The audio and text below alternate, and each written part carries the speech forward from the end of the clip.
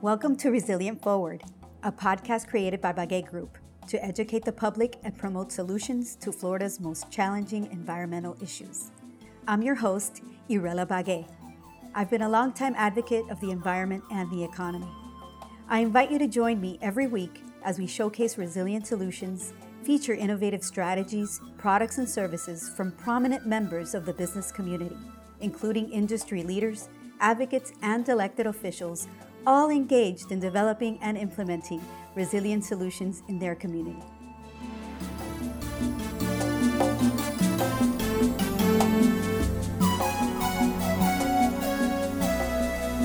So with us today, we have Matthew Anderson. He's the Senior Sustainability Analyst for the City of Coral Gables, but really he should be called, or we should promote him as Sustainability Director, because under his time with the city, he's done amazing things and led incredible initiatives. And we're going to go and find out everything that the City of Coral Gables is doing on sustainability, resiliency, and a few more things. So Matt, welcome to our show, and give us a little background on how you got into sustainability as a career path. So that's, I'm excited to be here. Thank you, Irela. And part of the reason why I got into sustainability, I've always had a passion for the environment. I'm a South Florida native. I grew up down here, went to school down here, studied at FIU, studied environmental science at FIU. And I grew up in the outdoors. I grew up out in the Everglades on Biscayne Bay, and really at a really young age, got a strong passion for being outdoors and enjoying the environment, and that turned into wanting to protect the environment. So that's how I really got into sustainability and really preserving this beautiful ecosystem we have down here in South Florida for not only my generation, but also future generations, for them to be able to enjoy it as well. That's right, and you have a little girl. I do. I have a 6-year-old, and I have another baby girl on the way. So I had to do even more protection for South Florida so they can enjoy what I was able to enjoy growing up. Absolutely, and that's what it's all about, sustainability. That's what sustainability actually means, you know? Keeping things, the same for the future, or if not, making it better. Making it better. We are true stewards of our environment, and I think, it's one of our greatest gifts that we get to do is to be able to help preserve that and pass it on to future generations. And speaking of making things better, the city engaged in a sustainability action plan a few years ago, and you've been leading that effort. And I understand that, interestingly enough, the leadership of our city, our commission, and our mayor decided let's blend it with our strategic plan. And so we married sustainability and the city's actual strategic plan together.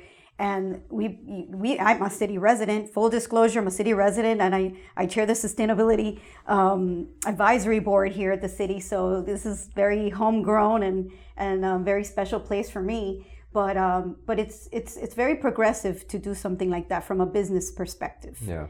And talk to us about some of the initiatives that we've been engaged in since we started this approach. So a few years ago, the city started its journey on creating a sustainability action plan.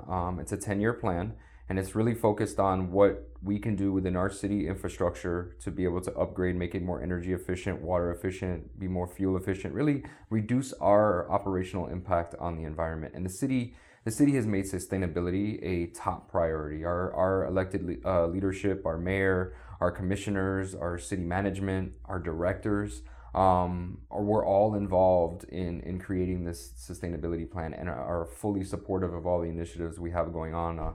We have over 25 projects identified within the sustainability plan, and our directors of all of our departments were key players in coming up with those ideas, which really gives them a let's say skin in the game when it comes to where they want to see the city go in sustainability. And it's been incredibly successful when you have that sort of support. In my position, you have that sort of support from our directors, from our elected officials. It makes doing sustainability, easy, and the fact that you have that, support from your leadership. And the city at the same time started embarking on a journey and creating a strategic plan. It's a 3-year strategic plan, and within that, we spelled out different goals for Gables, and the S in Gables was for sustainability, both environmental and economic, and those really blend together. And tying into that with our sustainability plan, obviously the reason why we want to do all this is to help protect our environment, but it really showed as we started diving into it that sustainability not only makes environmental sense, it makes economic sense. Absolutely. It's what I preach, and everybody that listens to this podcast hears it every time. The environment is the economy here. Yeah, and that's part of the reason why. So even looking at our sustainability plan, when you look at all the projects we've identified over the 10 years, it shows a $4 million return on investment, which is great because it's us investing in efficiency to see long-term paybacks, which is really what sustainability is about. It shouldn't be a cost burden. It should be not only reducing your operational impact on the environment, but your economic operation as well. And it shows, to the taxpayer as we, we're burdened even more every day with, taxes and our infrastructure, and everything gets more expensive to maintain and implement. It does make sense, to invest in some of these sustainable initiatives, because we do see a return on investment, and it helps the environment because we are lowering our carbon footprint. As Correct. We know, that is the biggest cause of climate change and issues that we're dealing with today, the challenges that we have. So give me an example of, let's talk about the electric fleet, for example. That's a success already. Yeah, so we, our electric fleet, man, we really moved quickly on that.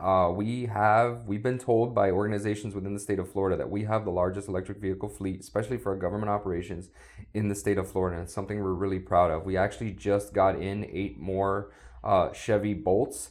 So we have 43 electric vehicles in our fleet right now, which is really exciting. And that's all happened within the last 3 years.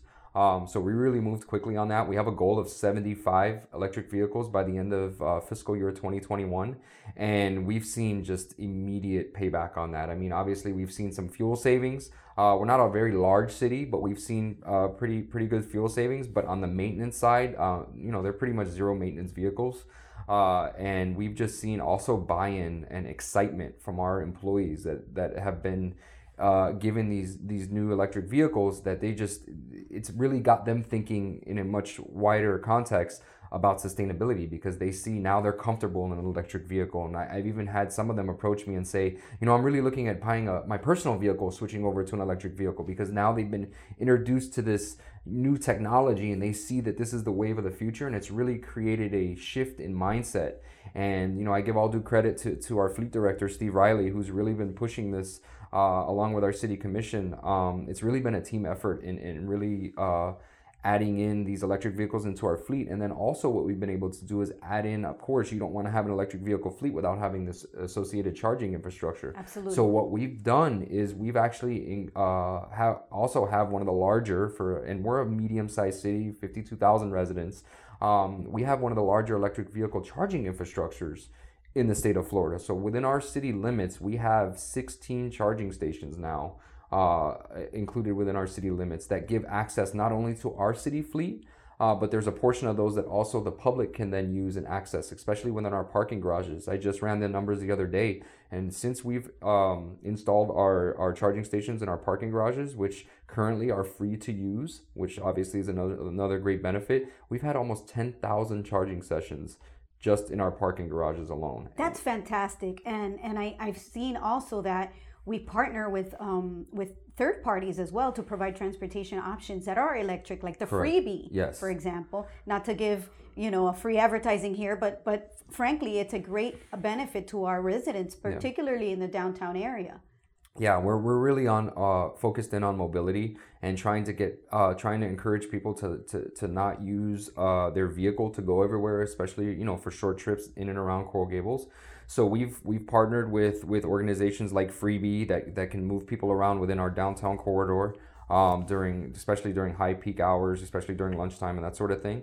And then also we became the first city in the state of Florida to implement electric scooters. We're currently in a pilot program with a company that we're piloting the electric scooters throughout the city, and we've seen great success with that, where people are on these scooters now. You have business professionals that are in suits that are riding these scooters and getting around for either lunch or getting to a meeting.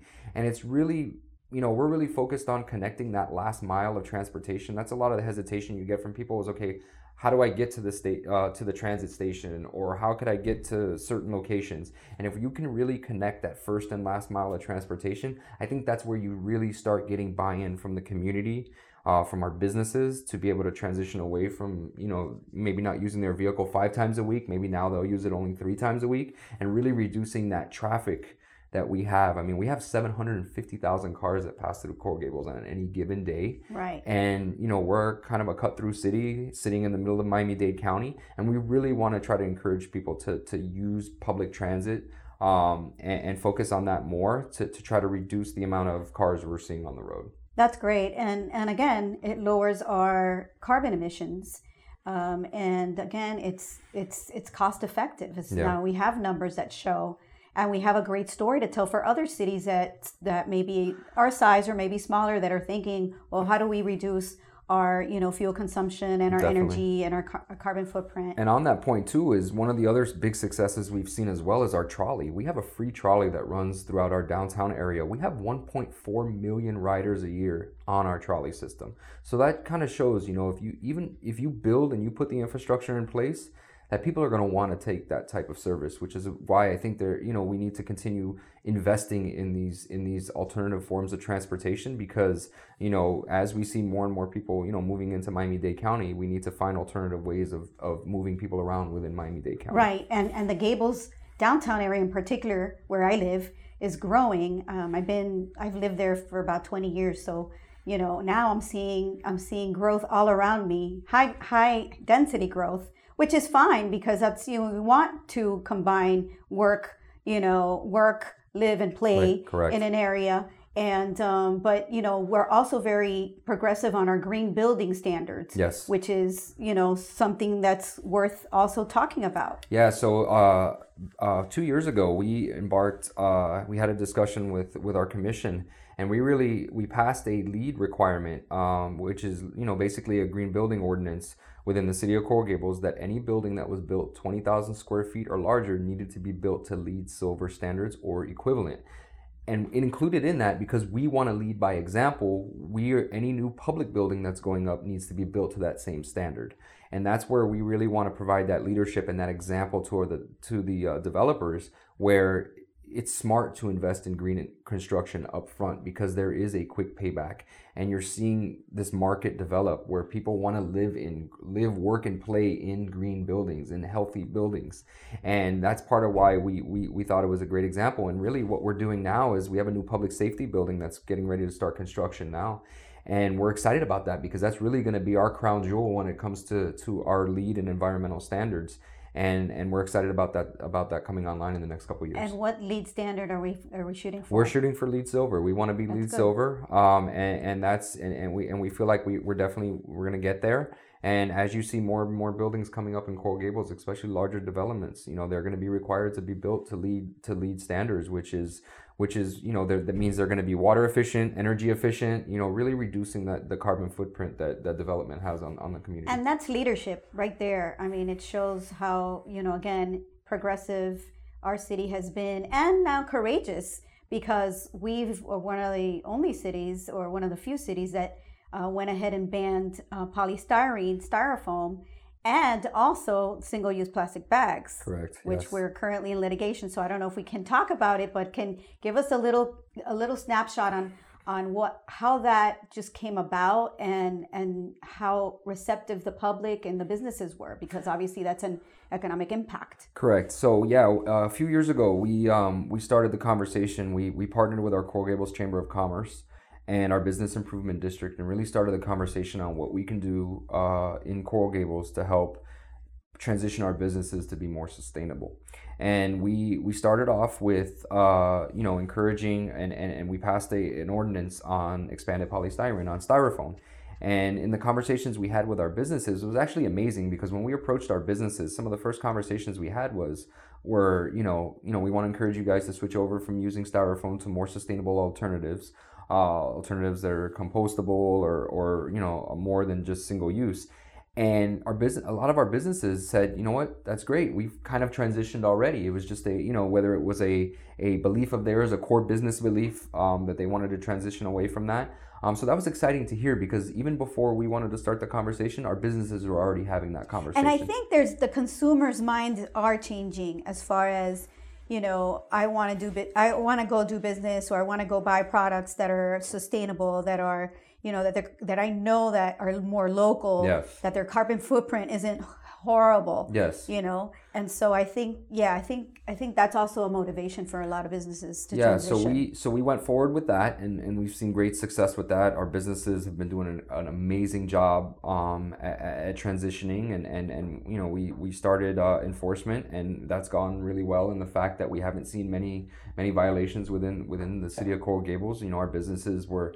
They bought into it, and they've been transitioning, and the conversations I've had, and related even with the plastic bags, shortly after we did the ordinance, and we provided, what the key part of our ordinances too is we wanted to provide our businesses enough time to transition. That's part of the input that those businesses that hadn't transitioned already, we wanted to give them ample time. We wouldn't want to make this a huge economic burden on them. Right. The goal was not to put anybody out of business or anything like that. It was to get everyone to transition over to using more sustainable alternatives, and really help increasing that market for those alternatives. And what we wanted to do is we gave our businesses a year from when we passed the ordinance to when we started full enforcement to be able to transition away, because we know some of our businesses, they order in bulk, and they may order a 6th or 1 year supply. So you gave them time to Correct. kind of run out of their supply and then start transitioning into a new supply. Yeah, so we did that, and that was a huge that was great for the businesses that I spoke with. They said, look, give us a year, and that's what we did.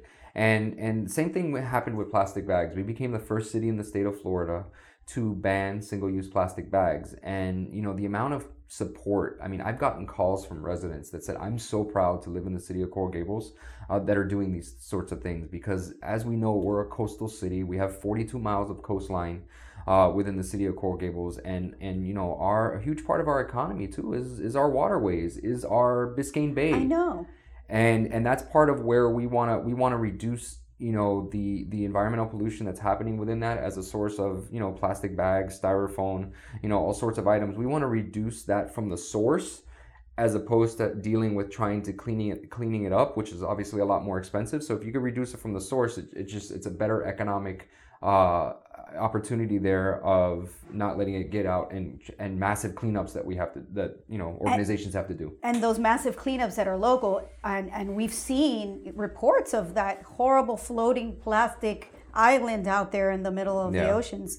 And so, it just makes sense, and I think that's why our residents and our businesses kind of embraced this. Yes. And didn't really fight back. Even the large grocer chains that are actually in the middle of that lawsuit had to transition if they were within our city limits. And they're, I live like a block from one, and so I'm not going to mention any names, but I go in there and they're giving out paper bags, and people are just they're not complaining. They're just taking them. Yeah, and that's part of I give all due credit to our businesses for the support that they've been able to provide in being able to transition, and especially our larger supermarkets and restaurants that have been able to transition. And we actually recognized some of those businesses at commission meetings, because we feel it's a huge step, not only for our city to do, but for private business to do as well. And like I said, the number of phone calls I've gotten from residents that have been just so excited about these type of initiatives we have going on.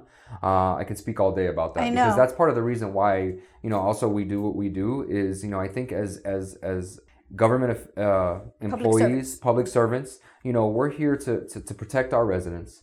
And, I think part of that too is we also want to be good stewards of the environment. And I think when we see that type of feedback, when I get calls from residents saying, I'm so proud that the city has transitioned away from using, expanded polystyrene or plastic bags. And the thing I wanted to mention too is the city, in all of these initiatives, the city wanted to be the first entity to take that step. So we removed plastic bags from our facilities, or anyone that pulls a special event permit. Right. You have to, walk the walk, walk the talk the walk. Yes, whatever we ask of our businesses or our residents, we want to lead first, because we want to lead by that example. And I think that's been also where we've been able to get a lot of buy-in. Is we wanted to be the first to take that step, which is great. And I going back to like business recognition, you and I have for a while been working with the Coral Gables Chamber of Commerce on a Gables Green business program. Yes. And very proud of what we're developed, and we're about to launch. Yes, we are. And it makes sense. I think it's something that we want to recognize our businesses that are already complying with a lot of these initiatives, and also educate them, because they could be doing so much more. And that's and then they can have their little sticker on their door, and people will know this is a green business. This is what this means. To be a Green Gables business. It is, and the reality is that's the whole reason when we started that discussion. And reality is, and I think a great partner of ours has been the Chamber of Commerce, because we want to include businesses in all these conversations. We don't want to create a program or pass an ordinance without getting input from our businesses. I mean, we always want to engage our community, whether it be our businesses, our residents, and all the actions we're taking as a city. And I think the reason why we wanted to come up with this is our businesses are doing great work. We hear from them, and we wanted to create a program that we can then recognize them and recognize them for all the great stuff they're doing, but also use it as an opportunity, as you said, to educate them on, hey, you're doing great. We want to recognize you for that. But look at your entire supply chain, and look where you may be able to transition, or maybe you could become more energy efficient within your facility, and really allow them and give them opportunity or access to resources that they may be able to reduce their operational impact, not only on the environment, but same as what we're doing in the city. Our maybe your budget, you can allocate more toward other things when you're reducing your energy bill or your water bill from taking simple actions. And I think that's part of what the reason why in our Green Business Program, it has like 80 actions that businesses can take that we've been doing research on. And I think it's exciting that we want to launch that. And what's important is that we really, as we were developing it, we really wanted to make it easy for that business, because, we're all busy. Yes. We're all running our businesses, and we don't have really the time to, go through a, long process. Yeah. So it's easy. It's going to be online. Yes. Folks can just, manually check things off, and then send an email over to the city. Yeah. Once they fill out the form, and it's an online form, and we'll go out, we'll check you out, we'll meet you. Yes. We'll talk to you about what you can do further. Yeah. And if you're at the top tier, then you get your big star and you get your recognition and your sticker on your door. And so we're very excited about that, and it's the least the city can do to really give back to the business community. Of course. Yeah, and the other thing, when I've been talking to the businesses, not only when we were doing our transition away from expanded polystyrene and single-use plastic bags, but in developing this program, is have the businesses use this as a marketing opportunity for them, and tout themselves as green businesses, because that's really what they're doing, and we want to create that platform for them to be able to do that. And I think it's something that there's a large consumer base out there that wants to shop at green businesses, and if we can create that help further and create that market within Coral Gables, we want to be able to do that and assist our businesses. Right. And also I think that it's again fairly easy to do. For those that are listening and are interested in our Gables businesses, where would they go? You can go to coralgables.com/sustainability, and within that you can see all the initiatives we're talking about today that the city's doing. We keep that website updated frequently. If you wanted to go straight to the Green Business Program, it's just coralgables.com/greenbusiness. Wonderful. And so, we're in the middle of hurricane season. And last year, the city of Coral Gables, we went through Hurricane Irma. And we were one of those cities that lost power and really were impacted for quite some time. And it's a combination of things. We have lots of trees. We're a city beautiful. We have a large foliage of trees, and that impacts our power lines and whatnot. So it took a while for us to get our power back. However, we learned from our experiences and our challenges, and that led us to file for a very interesting project through the Bloomberg Mayor's Challenge. Talk to us about this innovative application. So yeah, so we obviously we went through Hurricane Irma, and cleanup was a challenge. We have 38,000 trees in Coral Gables. We're Tree City, USA, 33 years and counting now. Something we're really really proud of. But out of kind of a disaster in Hurricane Irma came a really great idea. And former mayor of New York City, Michael Bloomberg, has this Bloomberg Philanthropy Challenge that comes out every 3 years within the United States, where it's a call to action for local governments to come up with innovative ideas, innovative solutions to problems or issues they may be facing in their community. And we put together a really great team. We partnered with the University of Miami, obviously great partners of ours, located right there within our community. And we came up with this idea of creating this resilient energy system. And we call it RES. And basically what it is it's a solar powered backup generator for our public safety building. And it's creating like this microgrid where if the electrical grid goes down, typically government facilities and facilities in general rely on fossil fuel powered generators. Right. And especially in Hurricane Irma, it was such a unique storm where it impacted every city in the state of Florida one way or another, and access to generators, access to fuel supply became very limited very quickly. So out of that experience, we wanted to come up and matching obviously with the sustainability theme we have going on within the city. We wanted to come up with a more sustainable, more resilient backup power generator. So obviously living in Florida and being here in Florida, we're the Sunshine State. We looked directly at renewable energy and we looked at solar. So we've been working with the University of Miami over the last year or so in creating this simulation model, which was kind of phase one on creating this microgrid. And we recently just applied for phase two of the Bloomberg Philanthropy. We're on pins and needles waiting to hear what the results are. But basically, we received $100,000 as part of phase one to build the simulation model and present our results to the Bloomberg team, the Bloomberg committee. And if we're selected as one of the five top cities, now for original phase one, there was over 1,000 applicants. We were chosen as one of 35. So in that, you're already an exclusive company. Right. But now they're going to be choosing a top 5 where the first place winner gets $5 million over the next 3 years to fully build out their idea. And second through fifth place gets $1 million over the next 3 years. So we're excited. We're confident in our idea. It's received a lot of attention, not only locally, nationally, but internationally. We've had countries, provinces and everything, and even in Africa that have reached out to us and said, the work you guys are doing, this is amazing. Share your best practices with us. So. Right. That's why we started this podcast, because we wanted to talk about innovation, solutions, and resilience. It's because I'm not a fan of the doom and gloom approach. I think that, challenges create opportunities and create economic opportunities, because right. this is a solution that could be replicated and even, patent it and produce mass quantities, and it will create a great service for many communities. And, I'm just proud that, to be on the Sustainability Advisory Board and be part of all these amazing initiatives that we're engaged in. And I want to give a shout out to a former board member who helped with this application, Rhonda Anderson. Yes. Who's a great steward and a great resident, gives back so much of her time and energy to our city. So I just wanted to give a shout out to her on that initiative.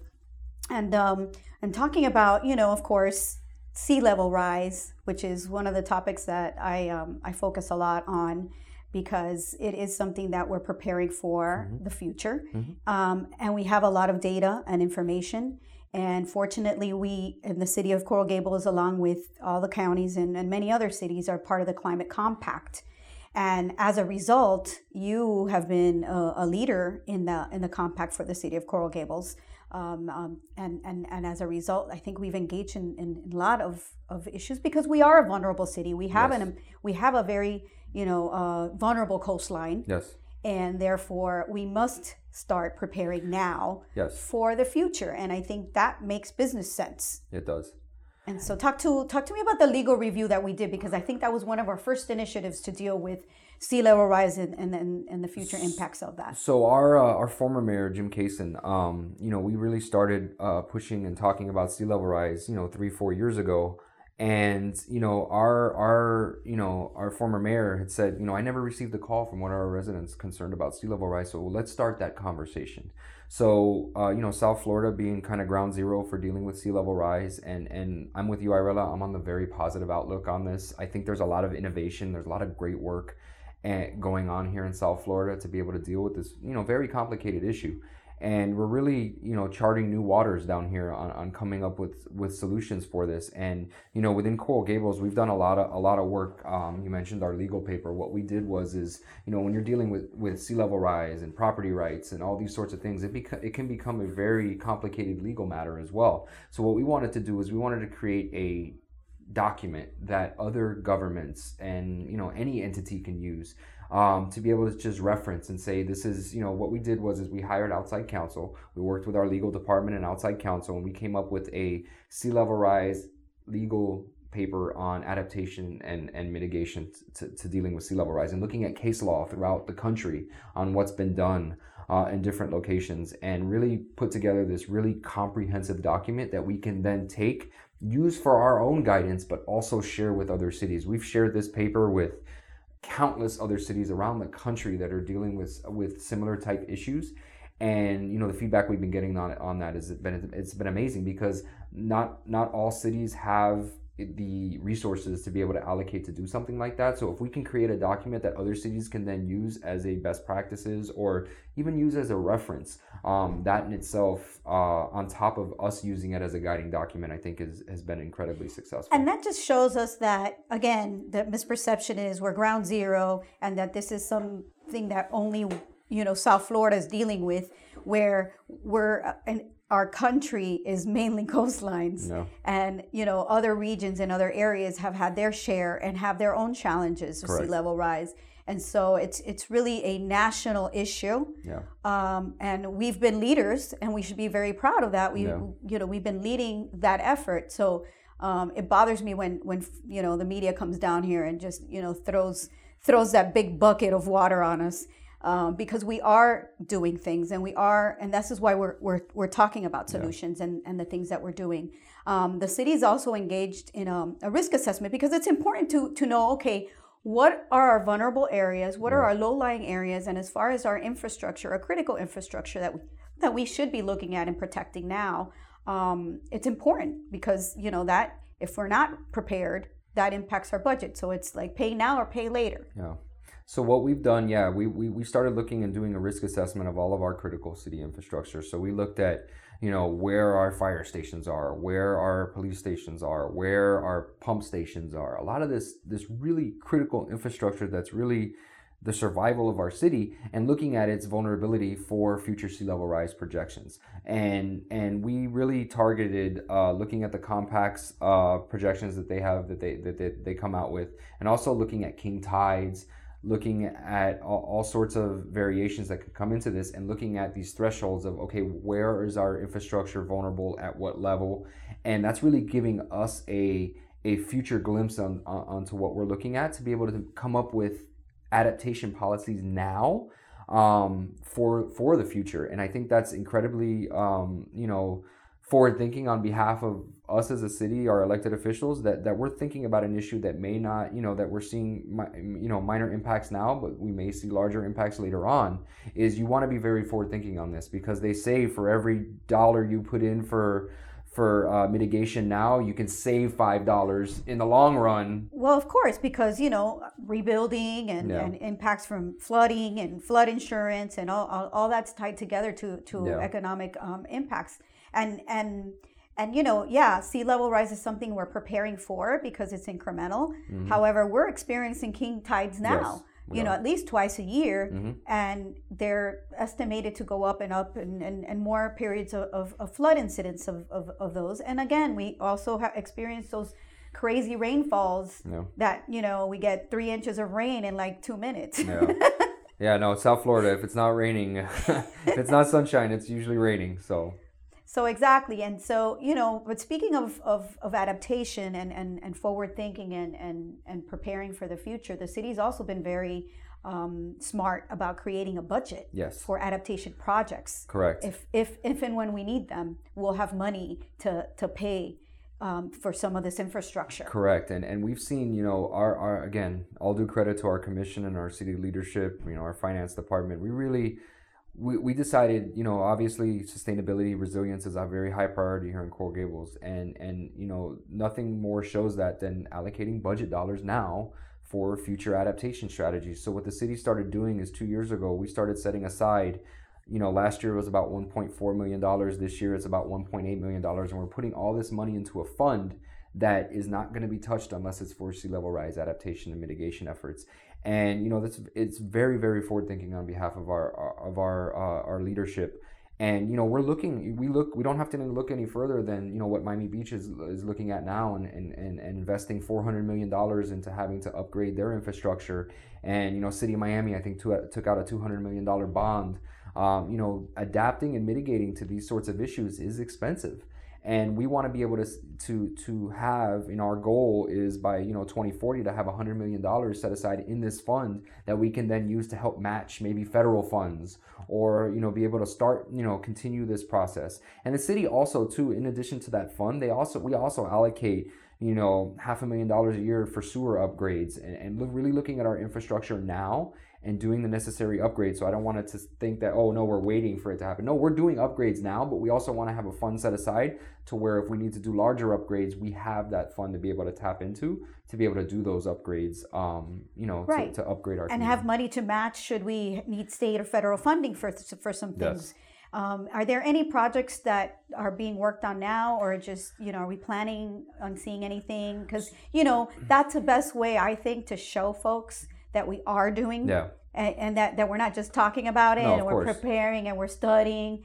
People get kind of frustrated with study after study after study, but once you put shovel to the ground, then that's show and tell. That's something to talk about. Yeah, so it's a project, and I think on the planning side of it, that it's a crucial part of it. We want to have a plan. We want to have a goal in place of where we want to get to, and know, and I like to say, we do a lot of planning. We have a lot of studies looking at these sorts of things, but it's really in the city's interest of making that best educated, well-informed, financially responsible decision when it comes to taking and investing in these type of infrastructure upgrades. And one of the ones we're looking at right now is actually our one of our pump stations is located in our Cocoa Plum neighborhood.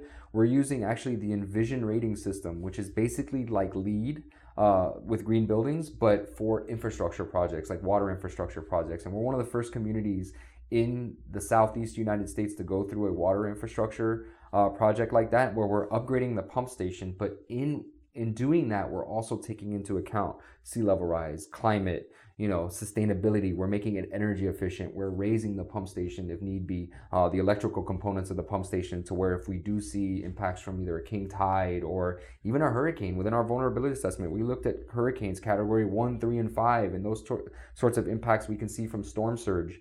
And we want to be able to make our infrastructure as resilient as possible when it comes to dealing with those type of issues. So yeah, we already have projects in the ground, happening right now, that can be good examples for other communities to look at. And also too, like within the South Florida Climate Compact, it's a great clearinghouse of information that we have access to, where governments are talking to each other and sharing best practices. And because, like I said, there's a lot of great work that's going on down here in South Florida, and I think it's something we're very proud of, but we're continuing to push the envelope on what we can come up with. And I think innovation, I'm a big believer in human innovation and us being able to kind of solve this problem, and I'm very positive on that outlook. And I think a lot of governments, us as government officials are want to lead that way and provide reassurance to our residents that we're here now and we're going to be here for many, many years to come, because I think that's, in times the conversation becomes really negative. And I think, there's way too much positive stuff going on down here in our region to be able to have a very positive conversation on that. Absolutely. And that is why I'm proud to be a city resident, City of Coral Gables resident. And I love working with you because you're so passionate as I am on many of these issues, and it's just, you know, it's just beautiful to see the city of Coral Gables being resilient and being forward, which is the name of our podcast. But and I think that our founder, George Merrick, would be very proud of the way that, you know, we are keeping our city sustainable and progressive towards and looking towards the future. We're one of the oldest cities in Miami-Dade County, so we should be very proud of that. Yeah, we just celebrated our 90-year anniversary. Well, obviously, in a few years, we'll be celebrating our 100-year anniversary, and I think George Merrick would be proud because we're looking at the next 100 years and ensuring that Coral Gables is here. It's as vibrant as it was when it was founded, and I think Coral Gables is a very unique community in the fact of the service we provide to our residents, and also, you know, the focus we have on our tree canopy. It's one of the biggest things Coral Gables is known about. And I think all these things blend together and build into why we want to be sustainable, why we want to lead on resiliency, is because we want to keep Coral Gables around for many, many, many years to come. And that's why we're called the City Beautiful. Thank you so much, Matt, for joining us today. Matt Anderson with the City of Coral Gables. Thank you so much for joining us. Glad to be here.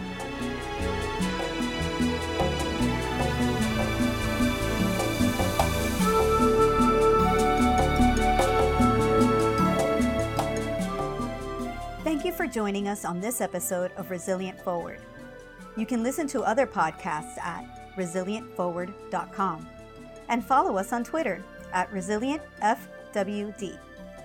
If you're interested in sponsoring our show or know someone who we should feature, please contact us. Remember, our environment is our economy.